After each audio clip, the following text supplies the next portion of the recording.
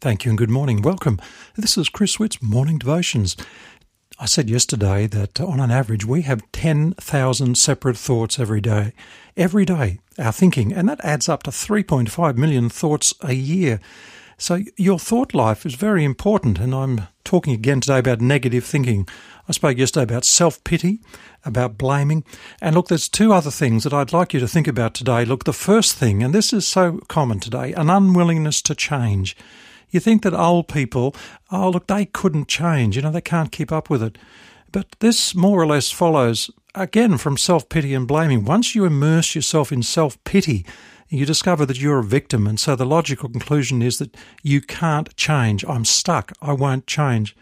And so unfortunately, this type of negative thinking tends to reinforce itself. So since you can't change, you say, that's the way I am. My behaviour then can't be my fault. So you can never face it honestly. And if you're that sort of person who has this unwillingness to change, you'll say, it's no use me trying, I'll never change. I have every right to be hurt, and I'm just not going to give a chance. I know it's wrong, but I'm not going to stop. Or even this idea, God made me this way, so it's not my fault. Now, I'm sorry, but that is all about negative thinking. And lastly, the thing is that there's anger and there's bitterness. And they're big subjects. I've spoken about these before on morning devotions quite a few times. But this is, I guess, the prince of negative thinking. So the outcome, once you begin to pity yourself, you become a victim. But victims, they can't be blamed. Is that right?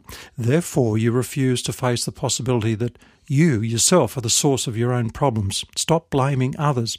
And if someone, perhaps a friend, maybe someone who is very wise, tries to suggest something else, you get angry, you get defensive, and you can get bitter, and you remember every miserable thing that they've ever done or said against you. And so you stew in your own juice, as it were, over the slightest negative remark made by others. There are people who are so thin-skinned, they bristle at any notion that your life could be different. You can be better. So you hold the grudge, even though you say, no, I don't hold grudges. And if you see that enemy, so-called enemy, coming towards you, you just glare at them or turn your head and go the other way, or you shut them out cold. So what I'm saying today really is that your thoughts matter. Your negative thinking leads to negative living. But there is a better way, and the Bible has the answer.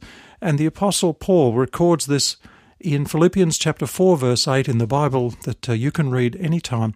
Fill your minds with beauty and truth. Meditate on whatever is honourable, whatever is right, whatever is pure, and whatever is lovely, whatever is good, and whatever is virtuous and praiseworthy. Think about these things and fill your minds. Remember, you're not what you think you are, but what you think you really are. You may have heard that before, but it's accurate. Only with God's help can you change negative thinking into positive thinking. There's another brilliant verse.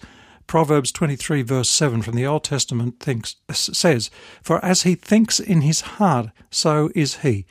So what you think today, you become tomorrow, because your mind is the best predictor of your future. So if you dwell on your problems, they will soon overwhelm you. So if you feel like a victim, you'll become one.